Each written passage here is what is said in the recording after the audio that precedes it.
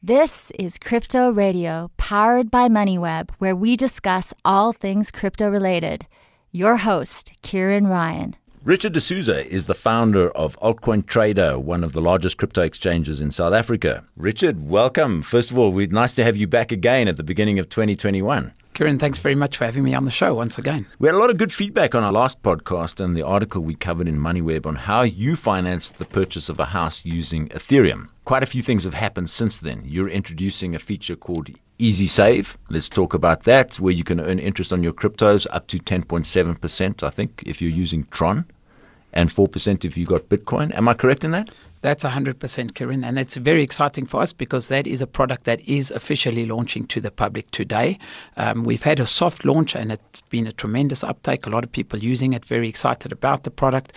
But today it launches on our site and anyone will be able to use it. All right, so just talk about Easy Save is a way that you're going to interest on your crypto. Is it different from staking? Well, it is different from staking in as much as it takes all the complexity out. So behind the scenes, what's actually happening is we are taking that crypto and we are staking it with third parties. So we are taking care of all the technical sides, trying to get the best yield and doing what a lot of people battled with in DeFi is actually turning a profit and staking successfully.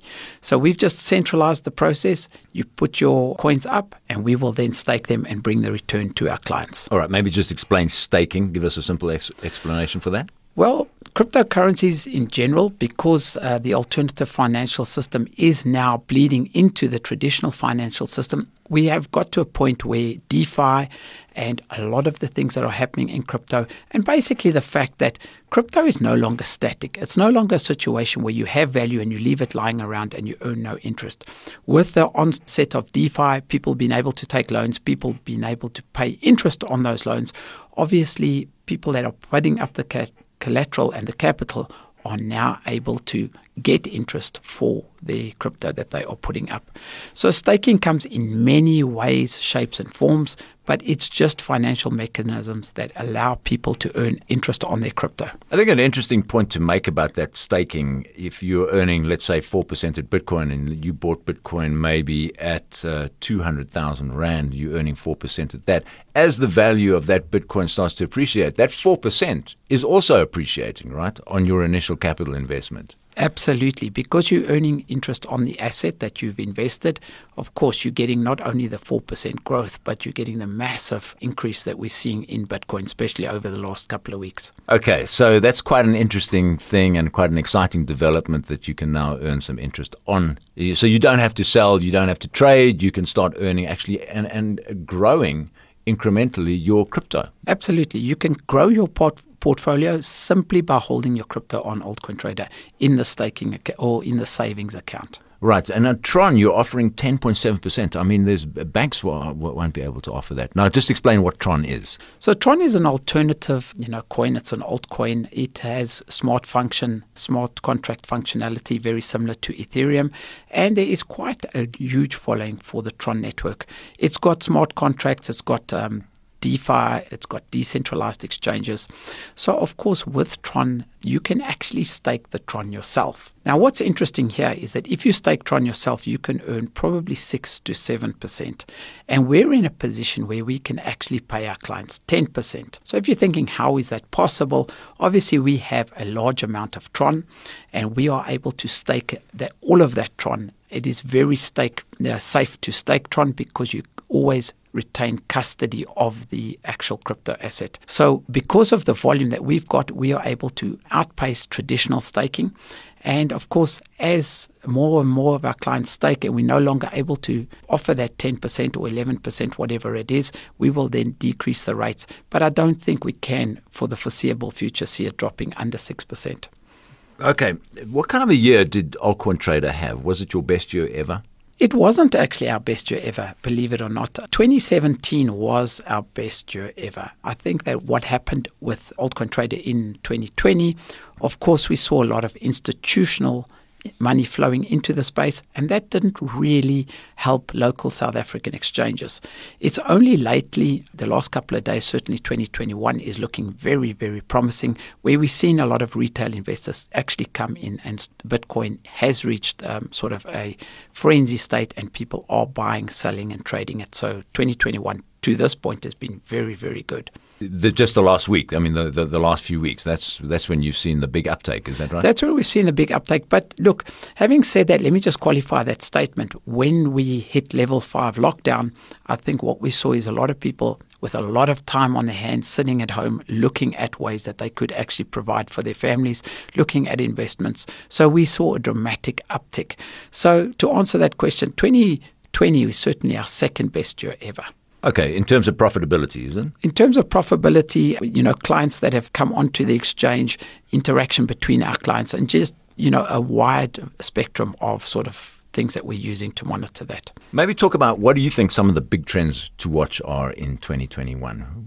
Last time you were on, you mentioned decentralized finance, or DeFi. You also explained this very fascinating concept where you were able to borrow money using your Ethereum as collateral, and you purchased a house. Is this one of the things to look out for? I certainly think it is. What we've seen with DeFi is we saw a massive boom in the third quarter of 2020. And then, of course, DeFi got a bit of the name was tainted slightly because we saw a lot of projects that were just absolutely exploiting the space to make profit. And that is very similar to what we saw in 2017 with the ICOs. We saw a lot of projects that had no real value coming out, and a lot of investors putting money into these projects and getting burnt. With DeFi, we saw a similar scenario because tokens were being created out of thin air that didn't have much value. But DeFi is certainly a very, very big development that we can expect to see continuing. It is by no means, shape or form going to go away. And I personally think that as soon as we've flushed out a lot of these projects that are not tangible and don't offer real world value, we are going to see a massive uptake in DeFi. Obviously, DeFi is something that it's an alternative financial system that is going to start overlapping the traditional financial system, as we've seen with loans and what I've managed to do in the DeFi space. Just before we came on here, you were talking about crypto not being just about Bitcoin and about the value that's in Bitcoin that we've seen over the last few weeks. It's a revolution. Do you see that this is going to overwhelm the financial system that we understand, the traditional financial system? Absolutely, that will happen. But I think what is often misunderstood is the time frames that this will happen. Obviously, we have a financial system which has been built over many, many decades and is firmly entrenched in the psyche of everybody. So we actually need another generation to come up and to adopt cryptocurrencies. So while I do believe that cryptocurrency is a revolution, and as I said last time, it is a way to separate the state from finances, this is not going to happen, and it's not going to really explode in our lifetime. We need another generation to come in, but it is going to change everything we know about finance. Just talk then about, for people who missed the last podcast, how you financed a 650,000 Rand house using Ethereum and how it ended up costing you only about 200,000. That's a fairly fascinating story. Just explain how that works. Well, just to recap, obviously, I found a property that I wanted to buy, and it wasn't anything special. It was a 650,000 Rand property. I went through the traditional system, and I tried to get finance for that property. The banks came back after getting my FICA and me filling out a lot of forms. And they basically said, Richard, we can see that affordability is not a problem, but you are overexposed, and we cannot, as responsible bankers, offer you any assistance or any finance to acquire this property. It was at that point that I started looking for alternatives. Now, if you have some collateral, you are able to take a decentralized loan. In other words, and what this really means is that you are able to access the value of your crypto without selling it. Now, that is important because what we've seen is crypto is constantly growing in value. So to swap one asset for another asset, in my opinion, is to remain poor. But to leverage one asset to acquire more wealth is a breakthrough that we have not seen and not been able to see in the traditional financial system. So what I simply did was take a decentralized loan using my cryptocurrency as collateral, bought the property. Of course, the attorneys and the conveyancers, everyone involved, didn't see this leg of the transaction because it was all done outside of the traditional financial system. They saw me bringing the cash, buying the property, getting the title deed. I then was able to use the rent from that property to pay back this decentralized finance loan, which you don't have to pay back. It is optional because you're basically taking the loan against your collateral. But very quickly, the price of Ethereum skyrocketed. And just by me not selling the collateral or the Ethereum, I was able to sell a small portion and pay it off. And that was what was so exciting and revolutionary in the space, and how I actually acquired a property without a traditional loan. Very interesting. And it's paid off now, is it? I mean, you fully paid off. It is paid off, absolutely paid off. Of course, I continue to use the cryptocurrency, the collateral, to take loans, to acquire additional assets. So it's sort of, I always compare it to an access bond. It's been paid off multiple times, and I use it multiple times. I use it whenever I need to access the value of my cryptocurrency. Okay, talk now generally about crypto and what we've seen over the last year. I mean, if you cast your mind back to the beginning of 2020, would you have predicted that Bitcoin would end up 300% more, at the end of the year, that Ethereum would be up more than 500% in Rand terms? Well, a lot of people say, look at the prices, we can't believe it. But let's go back to the fact that we know Bitcoin and cryptocurrency in general works in 4-year cycles. So there were a lot of people that were expecting this, and to a certain extent is not a huge surprise. So we are expecting 2021 to be, it is the 4th year in the cycle, to be a phenomenal year for Bitcoin. People often ask me, what do you think is going to happen? And I say Bitcoin's going to crash right down to about 700,000 per coin. And, that is really what will happen, because after the highs that we're expecting, when it reaches 700,000, we won't have people going, oh, wow, this is such an amazing investment. It's way up at 700,000. We will have mainstream media, and we'll have people saying Bitcoin has crashed. So that's why I say it'll probably crash down to around about 700,000 per coin. All right. And, of course, the current price today is 540,000. Correct, yes. Right. So we and it's been up to 600 and about 640,000. It's been up. I've seen 625, 630. I would have to check our exact stats, but it's been in that region, yes. Right. So you see it crashing to 700. So it'll probably shoot to 1 million and then crash or something like that. That is certainly a probable, the prediction. It is going to go over 1 million, I believe, probably this year, and then we can see a healthy retracement. So, there's only upside from here, in my opinion, for 2021 with cryptocurrency. And then after, we enter and we start leaving the 4-year cycle, we can expect to see crypto going up. But if you zoom out on the charts, what you will see is that Bitcoin, cryptocurrency in general, at least the solid projects, are just constantly rising. There's ups, there's downs, like with anything, but it is a steady uptick. Okay, we've seen big banks like JP Morgan, Citibank, Bank of America, all starting to show quite some interest in cryptos generally. Now, the CEO, Jamie Dimon, was calling it a fraud just 2 years ago. Are they starting to soften up? Is this a train that they just cannot get enough of right now? Well, I think one of the major catalysts that caused this attitude change, if we'd like to put it that way, is the fact that big companies, MicroStrategies, companies like that, started to realize that the millions of US dollars that they had on their balance sheet was like melting ice cubes. That's a quote from him. And what basically happens is they are going to lose a substantial amount of their value because these dollars are becoming less and less as the American authorities print more.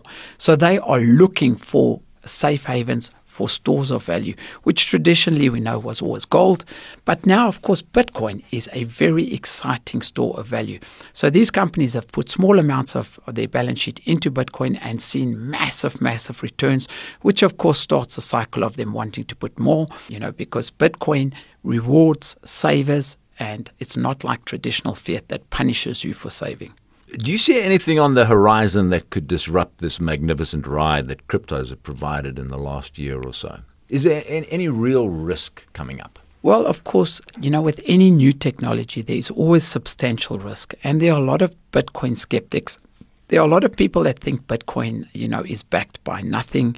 And that type of sort of attitude and people suspecting that is the case, it will allow a lot of authorities sort of leeway to play on that. But Bitcoin is extremely resilient. Cryptocurrency is by nature one of the most resilient technologies we've ever seen. So I don't think that there is anything that can stop mass adoption for these cryptocurrencies. But what I'm trying to say is that there are certainly things that can hamper the inevitable growth of crypto. How are banks going to feature in all of this in the crypto sphere? Are they eventually going to have to embrace it, or some of them just going to ignore it and fall by the wayside, or are we going to sort of coexist, two universes operating in parallel? I certainly think in our lifetime we're going to coexist. We will see the two, sort of financial systems. I always call it the alternative financial system and the traditional financial system. We will see them working both independently. But to answer your question directly, I foresee that cryptocurrency will become widely available and widely adopted by the banks. It's not long until you will be able to go to a local ATM or to log into your bank account and buy cryptocurrencies, exactly like what PayPal have done. I think the 4 major banks, and in fact all the banks in South Africa, are going to have to start offering these services. As soon as one bank starts to offer the services, the pressure will be on the others, because we will see clients moving to banks that are staying relevant and are offering these crypto services. So one of the big trends to watch out for this year is decentralized finance, and maybe just sort of explain what's already available on decentralized finance. You can borrow, you can lend money and earn interest, you can do all sorts of fancy financial transactions. What is actually happening is the alternative financial system is mimicking the traditional financial system because it knows what people need. So certainly you can lend money to purchase assets, you can borrow, you can save money and you can get a return on your investment. You can take out insurance. There are a host of things that are available. A lot of these technologies are, of course, in their infancy. So there's a lot of trial and error currently happening in the space. But ultimately, there are a lot of good products that are giving real world value right now, and people are using it. People are adopting it. MakerDAO, the guys that are leading the forefront with the Oasis loans, are constantly providing more liquidity because the demand is constantly growing. It was just the other day, out of interest, they had used up the millions. I think it's 560 odd million US dollar that was available for loaning, and they had to lift that. Don't quote me on those exact figures, but they had to put more liquidity in because the demand for the loans was so huge. Oasis, of course, being the platform where you went and borrowed the money for this house that you purchased. And Oasis is sort of they have the first mover advantage. They are the most trusted, in my opinion, platform to take loans, and they've got one of the lowest interest rates. But it's worth noting that there are many, many platforms where you can lend and borrow cryptocurrencies. What about Altcoin Trader? What can we expect from Altcoin Trader this year? We are certainly going to be rolling out a lot of financial products for the alternative financial system. The first of that being, of course, the savings product. But very soon you can expect to see a lot of additional products like the ability to loan, with using your cryptocurrency as collateral. That is something that we're looking at rolling out on our platform, and just making crypto useful for the man on the street. Just talk about the ability to borrow. What kind of interest rates would you charge? I mean, because crypto is an international thing. The rates at which you borrow for a mortgage bond in South Africa would be what at the moment? Maybe 10 or 12% or something like that. What percentage would you be paying in cryptos? Well, there's a lot of thought that needs to be put into a product like that, but it will probably be somewhere around about 10%. It could be 8, it could be 12. But the idea behind this is that if people can take a loan against their collateral, and of course it'll depend on what crypto they're using as collateral, but if they can take a loan, it means that Altcoin Trader will be earning interest, which means that once again we will be able to allow and we will be able to pay that interest out to people that are putting their crypto up as collateral. So that is the mechanism that will balance the interest rate for both lending and borrowing. So it'll be market related. It'll be based on supply and demand. Correct, absolutely. Would that put you under the eye of or the jurisdiction of the Banks Act, and would you then fall under additional regulatory scrutiny because you're lending money? Well, Are we lending money or are we lending cryptocurrency? You see, that is the question, because right now we are always going to work within the framework that is set out by the South African authorities. So we are not lending money. We are lending cryptocurrency, which can be converted to money. And cryptocurrency has always been available to be converted to money. So people will not have a rand loan, for example. They would have a cryptocurrency loan, and that cryptocurrency loan would need to be paid back in the cryptocurrency that they loaned. Richard D'Souza, let's leave it at that for the moment. Fascinating discussion. Thanks for coming in. Kieran, thanks very much for having me.